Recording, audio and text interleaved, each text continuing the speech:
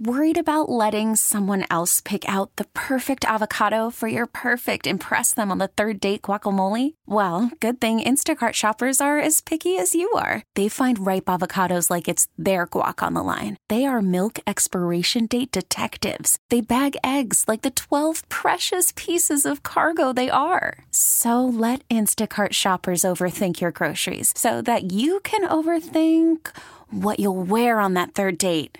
Download the Instacart app to get free delivery on your first 3 orders while supplies last. Minimum $10 per order. Additional terms apply.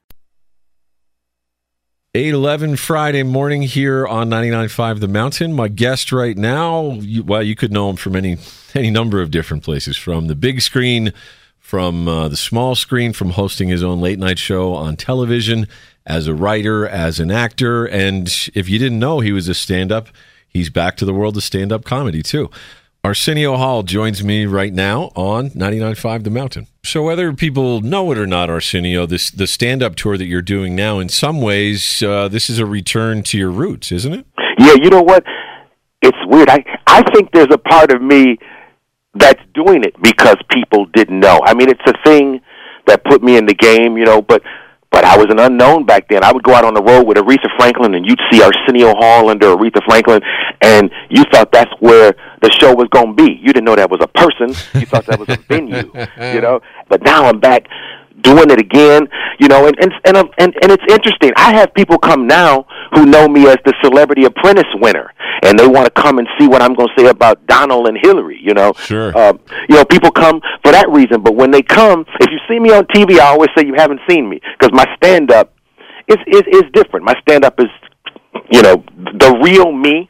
No teleprompter, no lawyers, no standards and practices people from CBS. I'm just doing me.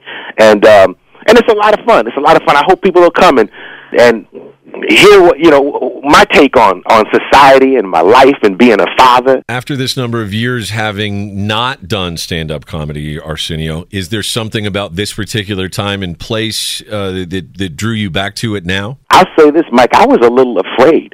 When you get away from it for a while, you start to think, oh, God, can I do it again? Can I go out every night and try my 5 minutes at the Comedy Store and put together an hour? And it's almost like that wall of fear gets tall. And what happened is I went to a gig with George Lopez, and I'm hanging out with him, and it was a charity event.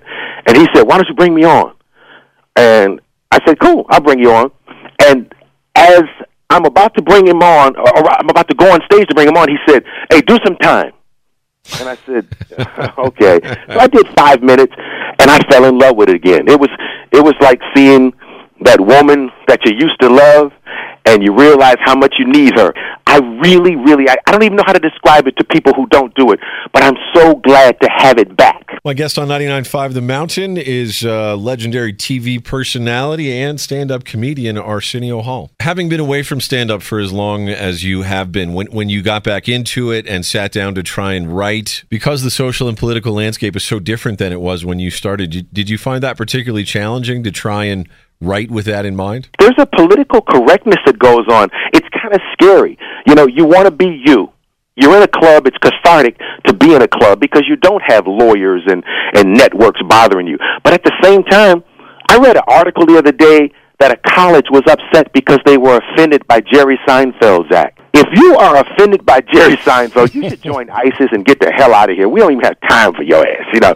I mean, you know what I'm saying? It's like, yeah. If Jerry Seinfeld offends you, please don't come nowhere near the venue I'm at. When you were in the world of late-night TV in the late 80s, early 90s, Arsenio, your show was groundbreaking for a lot of different reasons, not the least of which was I think you were the first black late-night host in the history of network television. When you look around the late-night TV landscape now, do you sort of wonder, like, where did the diversity go? How come nobody else walked through the door that I opened, so to speak? Yeah, it's like, I think the only brother in the mix is Trevor Noah. Yeah. And they didn't even want a brother from here. If Trump had built that wall, maybe a brother from America could have got that job. But right.